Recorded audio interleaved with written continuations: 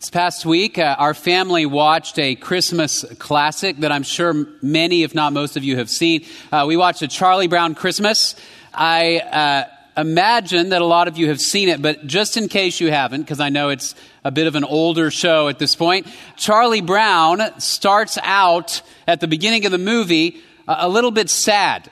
Everybody else is excited about Christmas. Everybody else is looking forward to their presents, to the snow, to the season. But Charlie Brown feels blue. And he's wondering why he feels this way, why he feels so blue. And in fact, his friend Linus tells him, Charlie Brown, you're the only person I know who can take a wonderful thing like Christmas and make it a problem. He says, of all the Charlie Browns in the world, you're the Charlie Browniest, right? You're the one that is the saddest, that is the hardest to deal with. And so as Charlie Brown kind of mopes his way through that day, he runs across Lucy, his friend, or sort of his friend. And Lucy suggests, Charlie Brown, you need a purpose. You need a meaning. And so why don't you become the director of our Christmas pageant? So he agrees. And of course, if you ever watch Peanuts, you know there are no grown-ups in Peanuts anywhere, right? You never see them. At best, you hear a grown-up off screen kind of going, wah, wah, wah, wah, right? That's all you hear. In this one, there's no grown-ups at all. And so these kids put on this pageant. They're in a big empty auditorium. They're buying Christmas trees. They're making costumes. They're writing scripts, right? Nobody calls CPS. I mean, you have to suspend your disbelief big time as you watch this thing. But what's interesting is to see how Charlie Brown's leadership plays out in this story. Now, many of you probably just watch it and you think that's a cute Christmas story. Because we are a pastor's household, I'm always looking for an illustration, right? So it's a lot of fun as we watch these things. And I'm watching and I think it's interesting to see this as sort of an illustration of different leadership styles because nobody wants to follow Charlie Brown, even though he is the rightfully appointed leader, because he's insecure and he's fearful. He's kind of a weak leader. On the other hand, everybody listens to Lucy, right? But not because of her magnetic personality. They listen to her because they're afraid of her. And at one point, in fact, Lucy threatens to punch her brother Linus in the face if he doesn't do what she wants. That's the kind of leader she is. She is Mussolini in a dress, right? She is just a dictator and does not countenance any sort of disagreement. So people do what Lucy says. And as this moves forward, it really highlights in this show different types of authority, among other things. And as I watched it, I thought, I resonate with some of the other kids there in Charlie Brown because I, perhaps like you, I want to be led. I want to have a leader. I want somebody who knows what they're doing, who is competent to solve the problems of my life, solve the problems of the world. But I don't want a mean dictator. I don't want somebody who's going to force me to do what they want in an angry or abusive way. On the other hand, I don't want a leader who is weak. Right? I don't want somebody who cannot make decisions or is afraid. What we really want are leaders who are compassionate and kind, who want our best, but who also know what to do, who are competent. That's the kind of leader we're looking for. And if we're honest, most of us would say that's the kind of leader that our world needs as well. We recognize that the problems of our world are complicated. There's all kinds of sin and crime and challenges in our world, and we want leaders who are kind and compassionate, but also competent and strong. And the truth is, we rarely see those kinds of leaders, do we? Most of our human leaders err on one side or the other. They're dictatorial and abusive, or they are powerless and weak. It's been interesting to watch the news over the last several months. And whatever you think about what happened in places like New York or Ferguson or what has happened with the CIA's programs or what is happening with our Congress right now as they just passed this huge spending bill, whatever you think, whatever side of the political spectrum you're on, it's clear as you watch the news that there is a breakdown of trust between leadership and those who are supposed to follow. It's very clear to read and go, sometimes leaders don't do a good job, do they? Sometimes leaders make mistakes. Sometimes it's even more than mistakes. Sometimes leaders abuse their authority. On the other hand, followers aren't always perfect either. In fact, the hardest thing about being a leader is having followers. Because those who follow usually think they know better. And all of us, whether you've been in a position of leadership or followership, and most of us have been in both situations, that when you're the leader, it is tempting to abuse your authority. It's difficult to use it well. When you're a follower, it's difficult to trust. All of those issues stem from the problem of sin. And the fact that our world is broken at its core. That as men and women, we want to be in charge. And it's not only true in the world as a whole, it's true in our own lives. We want to create often a little kingdom, a little world around us where we can be in control, where we can be in charge, and we don't want to listen to authority. But what we need is a benign king, right? What we really need is a good and perfect king, someone we can trust and follow, who will lead us where we need to be, who will help us make sense of the world, help us make sense of our lives and say, this is where you fit, and this is what you ought to do in order to reach the potential that God has for your life, to be right in the center of what he wants you to be doing. Christmas is a celebration of the fact that God's King has entered the world.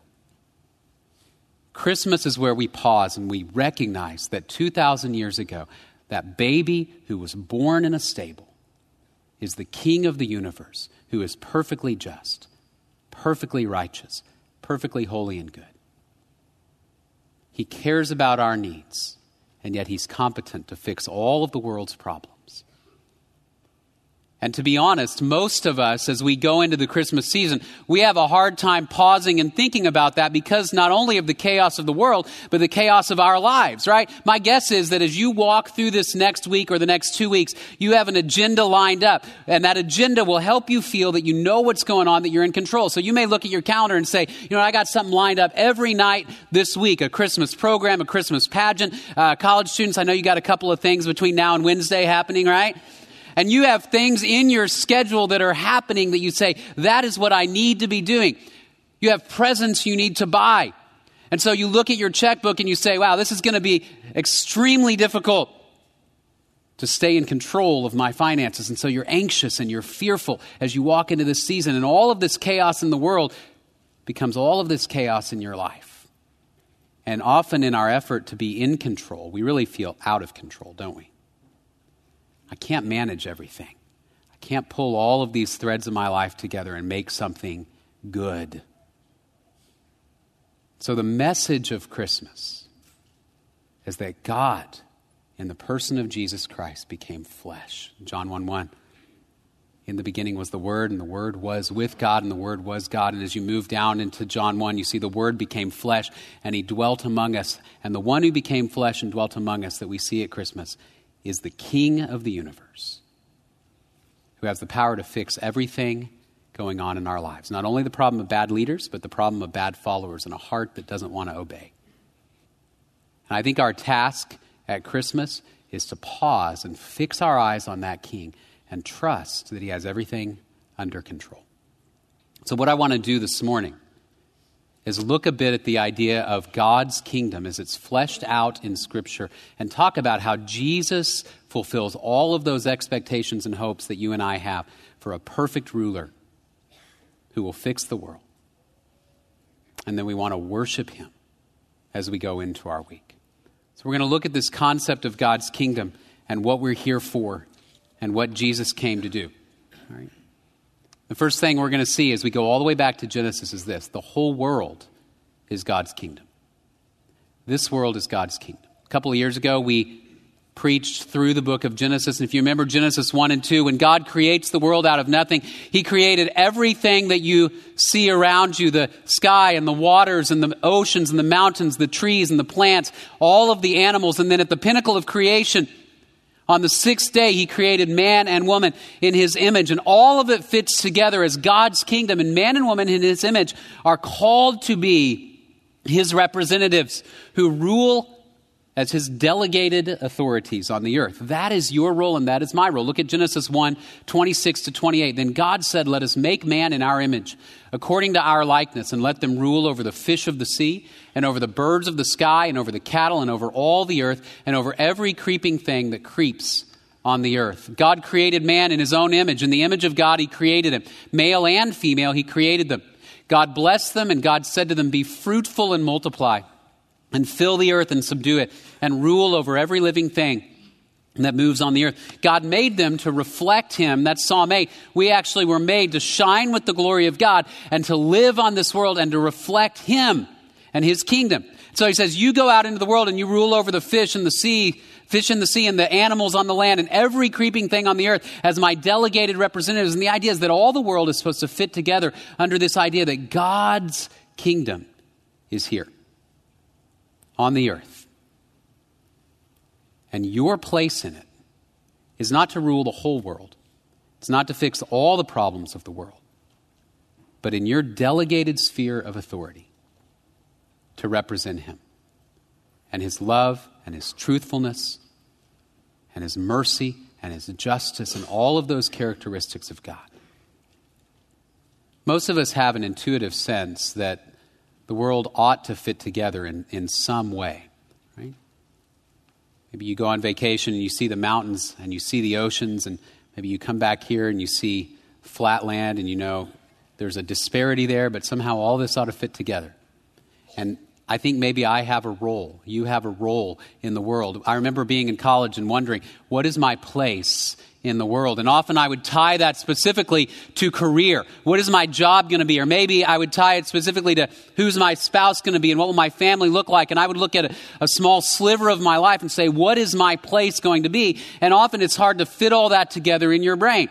It reminds me much of like a little child or a baby. You know, when a baby is first born, they don't always understand what every part of their body is supposed to do they?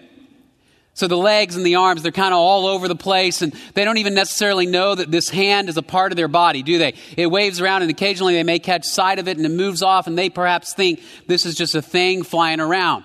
But there comes a moment, 3, 4, 5 months, where that child suddenly notices, hey, that's a part of me. It fits together. I actually have a picture of my oldest daughter, who's definitely no longer a baby anymore, but from when she was a baby, at this moment, when it clicked together, wait a second, I can move this, right? I can grab things with it. It's part of me, and it fits together with me. And I think in the garden, Adam and Eve had this natural sense that God had given them, that they were a part of God's kingdom and they had a place, much like a hand or a foot or an eye, nose, mouth, and so do you. That wherever God has placed you, whatever your career, whatever your family is like, whatever your major, you are placed here to represent him, to rule in his stead over whatever responsibilities he's given you. Not to build your own kingdom so that people will know your name, so that you can feel in control, so that everybody will say he has the best family or the best job, but so that God's character will be represented in the way we spend our money, in the way we spend our time, in the way we use our careers, in the way we relate to our family. We are called to be representatives of God's kingdom, and that's how it was intended to work together from the beginning. The problem is we push back against God's plans. And the reason is that the world itself is broken because of sin. And so you and I often say, I don't want to trust in God in all of these areas of my life. Instead, I want to feel safe. I want to feel secure. When I trust in God, sometimes I have to let go of control in my own life and give it over to his plans and purposes. And there's some uncertainty in that because someone else is in control. So I will build my own kingdom where I can be in control, and I will push back against God's authority. I will go where I want to go. I will watch what I want to watch. I will buy what I want to buy. I will use my time in ways that make me happy, instead of saying, I want to give those things to God's rule in my life. Right? Adam and Eve faced the same problem. God gave them a perfect world. He gave them the opportunity to reign as his representatives. There was one tree they weren't to eat from. God says, I want what's best for you, and what's best for you is to obey me. What did the enemy say? What did the serpent say? No, God doesn't want what's best for you. He's a liar. So they grabbed that fruit and they ate of it, and from that moment on, you and I would rebel against God. In fact, the world itself rebels against God. Even those aspects of creation that ought to fit together under his kingdom rebel against him because they're broken. And so people are hurt by nature. And the ground doesn't want to grow what it ought to grow. It grows weeds, right? You can grow a nice weed garden without trying. What you can't grow is anything productive without working hard. Even the earth is broken. Romans 8 says it this way: for the creation was subjected to futility, not willingly, but because of him who subjected it, in hope that the creation itself also would be set free from its slavery to corruption into the freedom of the glory of the children of God. For we know that the whole creation groans and suffers the pains of childbirth together until now. Even the world is broken. And you and I push back against authority because we're sinners. And so we say, you know what, I want a king, I want someone who will lead me, but I don't trust anybody to do it. So maybe I better be in charge. I'll bet if I were in the Senate, I'd do a better job. If I were the president, I'd do a better job. Bad news. No, you wouldn't. Right? Because leaders and followers are both broken. I'll never forget when I was in about 7th or 8th grade, I had a teacher whose punishment, if we disobeyed, was to write what she called the paragraph. And the paragraph was actually a very long paragraph. It was about 8 or 10 pages long.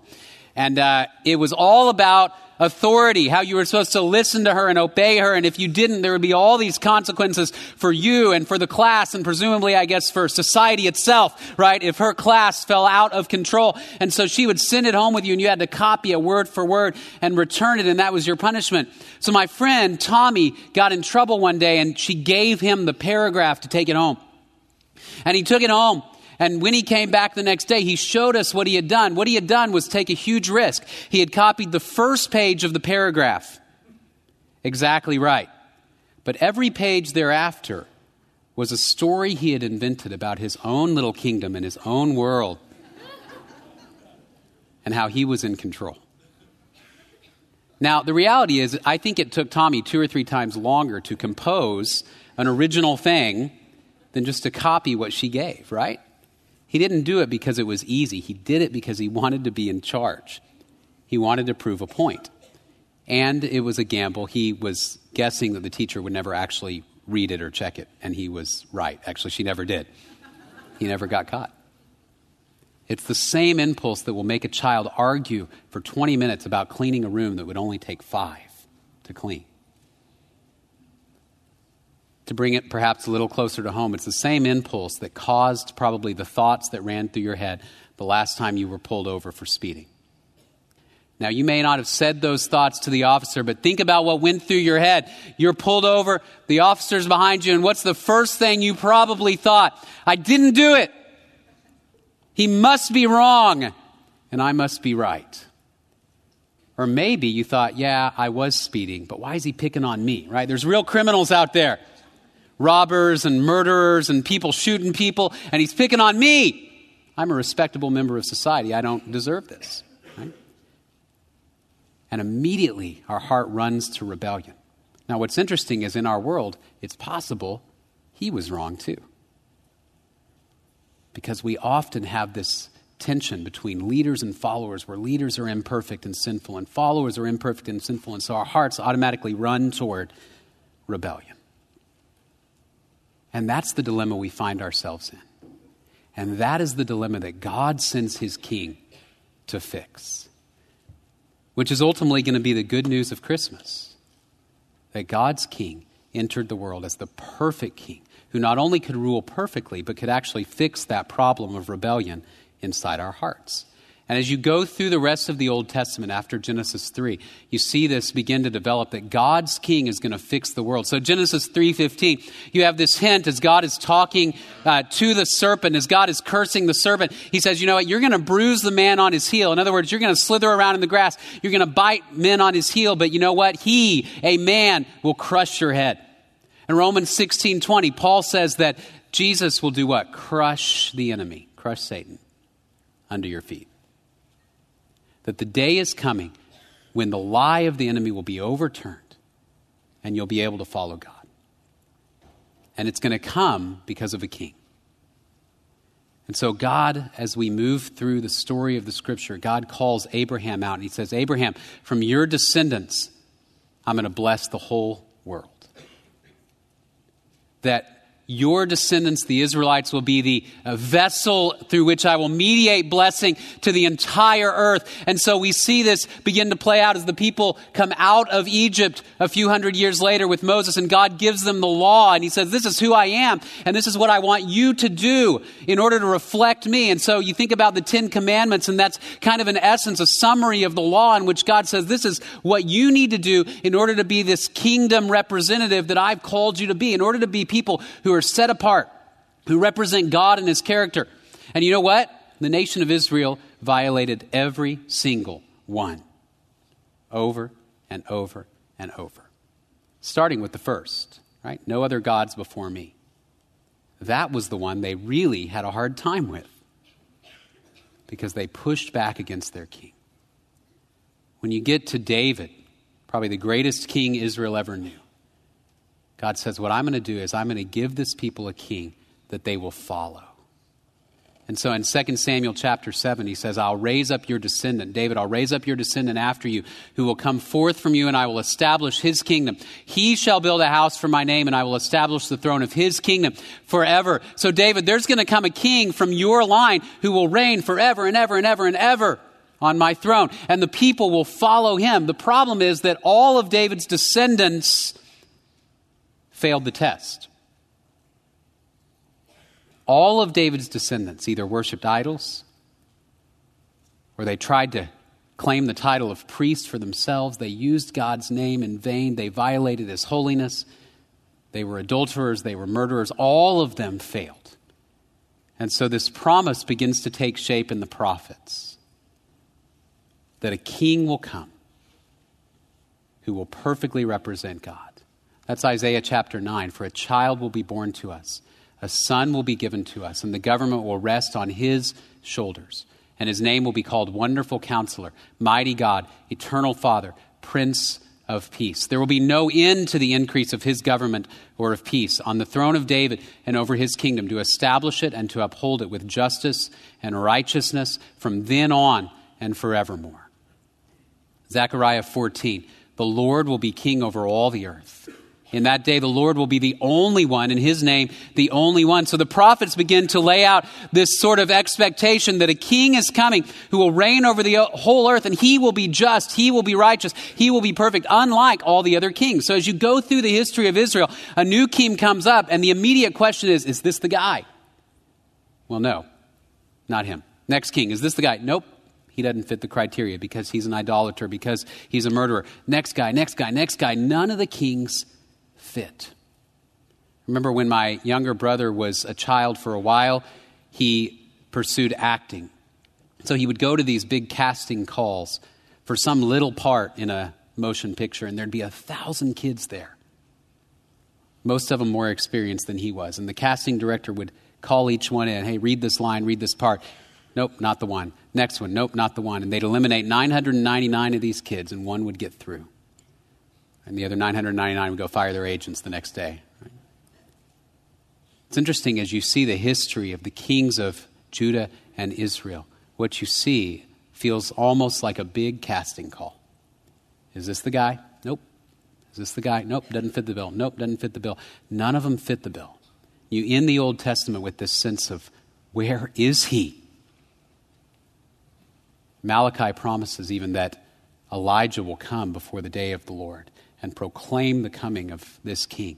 And that's where we end the Old Testament. Where is he? So that by the time the New Testament is written, there's this anticipation and this tension. Where is the king we can follow and trust? And what's beautiful about the New Testament is Matthew 1:1, the very first verse of the New Testament, announces he's here. Look at Matthew 1:1. It says, Jesus is God's king. He's here. Matthew 1:1. Right? The record of the genealogy of Jesus, the Messiah, that is the anointed king, the son of David. Note what God had promised to David. The king is coming. The son of Abraham. Okay, that's not accidental. Matthew goes straight to those men and straight to this title Messiah to say, You know, the one that was supposed to come from David's line? You know how Abraham's descendants were supposed to be a blessing to all the nations? You know how the prophets prophesied this anointed Messiah, this king who's coming? He's here.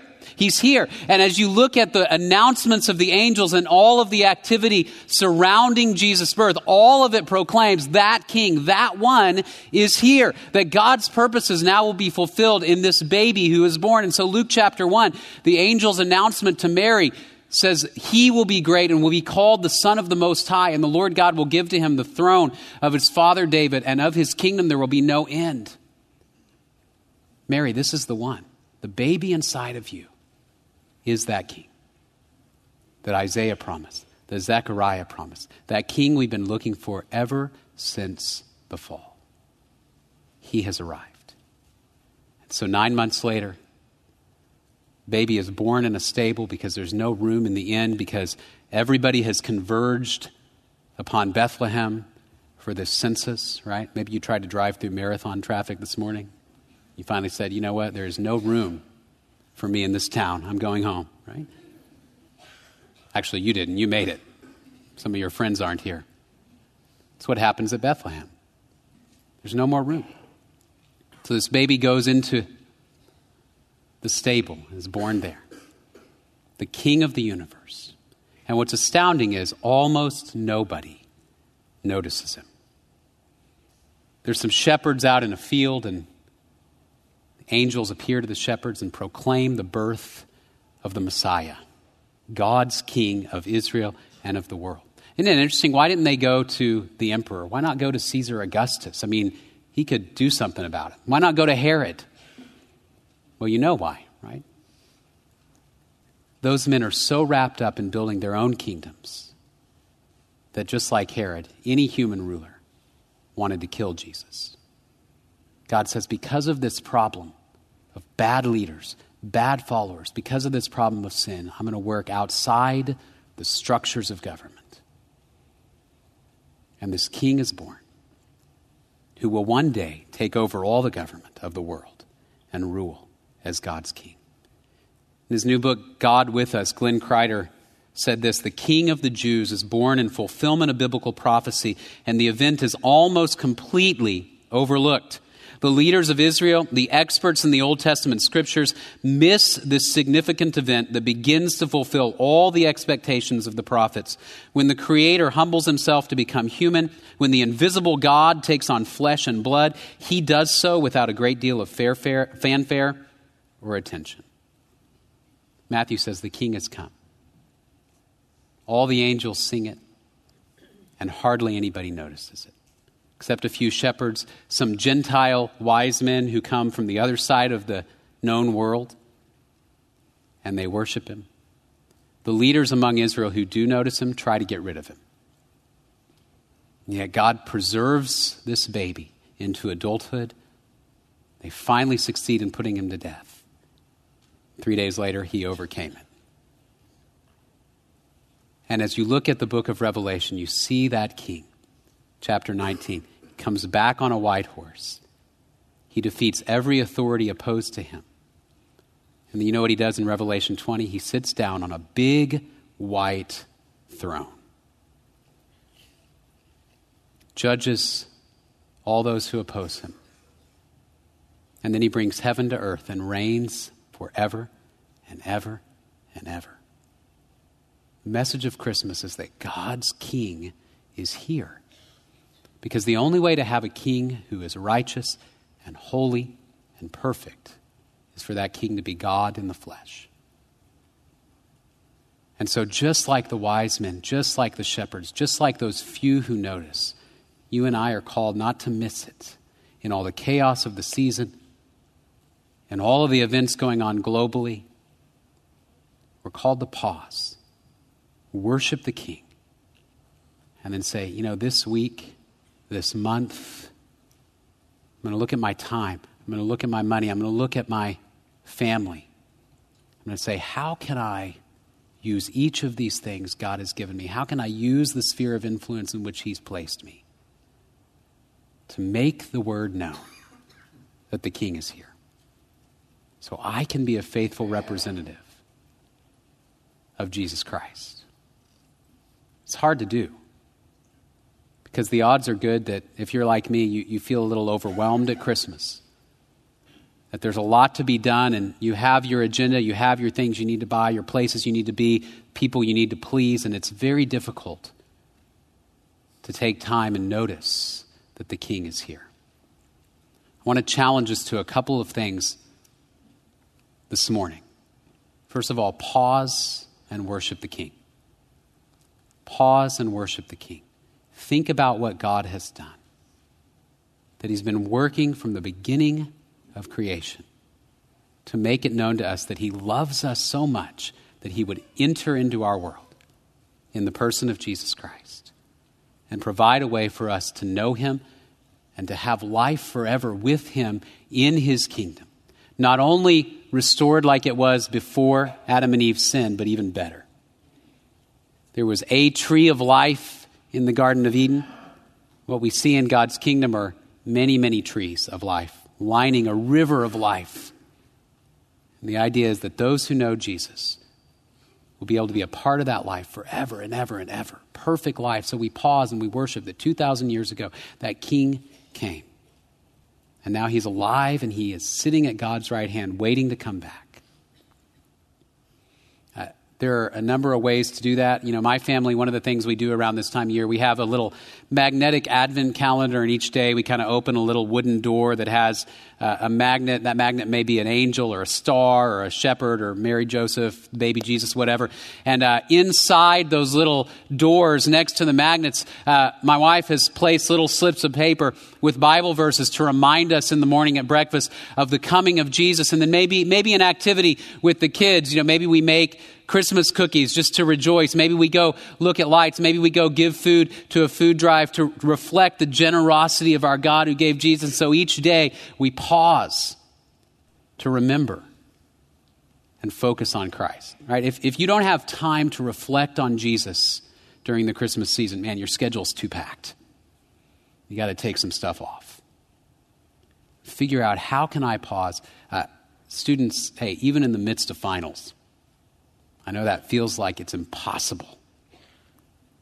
But can you do that over the next few days, even if it's 5 minutes, 10 minutes, to say, the reason I am here is to represent my Savior. So pause and worship the King.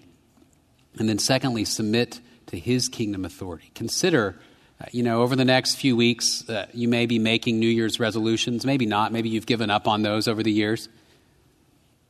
But as you evaluate the year close to the end, and as you think about the next year, think about this. Am I using my calendar? Am I using my money? Am I engaging with my family, with my neighbors in a way that proclaims that Jesus has come to bring life? And not only will we have a perfect King, but those who know him have the Spirit, and the Spirit can solve this internal problem of resistance against authority. And one day, that problem will be gone for good. And we'll live forever with him eternally. Does your life center around proclaiming that and submitting to that? You may need to go back over this next year and really think through the way that I spend my money, the way that I use my time. Those are two of the primary ways we can look and say, is my life consistent with God's purposes? I love the way that the Charlie Brown Christmas ends, and I apologize if you haven't seen it. I'm going to spoil it for you. But in frustration, Charlie Brown finally, when he can't get anybody to cooperate, when his tree is, this terrible little kind of stick of evergreen that nobody likes, he gets frustrated and he says, can anybody just tell me what Christmas is about? Why are we doing this whole thing? What is Christmas about? And I love Linus, who had said earlier he could not memorize the lines for the play. Linus comes up and says, I can tell you what it's about, Charlie Brown. Right, and he walks to center stage, and the lights shine on Linus, and he quotes Luke 2. Right, now in the fields there were some shepherds watching their flocks. Suddenly an angel appeared, and the glory of the Lord shone around them, and they were what? They were sore afraid. He says it from the King James, which I like that translation. They were so afraid, it hurt them. Sore afraid. And what does the angel say? Fear not, for I have good news of glad tidings. For today, in the city of David, a Savior is born, and he is Christ, the Messiah, the Lord. You'll find him wrapped up in little baby swaddling clothes. The King has come. And they all pause in the midst of that chaos. And they say, this is why Christmas is here. And that's my prayer that you and I will be able to do this week. That inside our hearts, the peace of God through his Spirit will fill us to the extent that even when there's chaos swirling in our world, maybe in our families, maybe at our offices, as we head toward Christmas, we pause and we look and we say, God entered our world so that we could have life, to overturn our rebellion, overturn our sin, and fix the world. And that's what we are here to proclaim. I want that to be the message of my words and the message of my life as we move toward Christmas. Would you pray with me? Father, we're grateful so much for your word as we see how you've been arranging things from the beginning of creation to show us who you are. We thank you for Jesus, the once and forever King, who died for us the first time he came and rose again and will come back to rule. We thank you that this world belongs to you, including our little corner of it. There's no area of our hearts, no corner of our lives that you don't see and that you cannot control and lead. You are a perfect, wise, compassionate King, and I pray we would orient our lives around following you. We thank you for this time. We pray all of this in Jesus' name.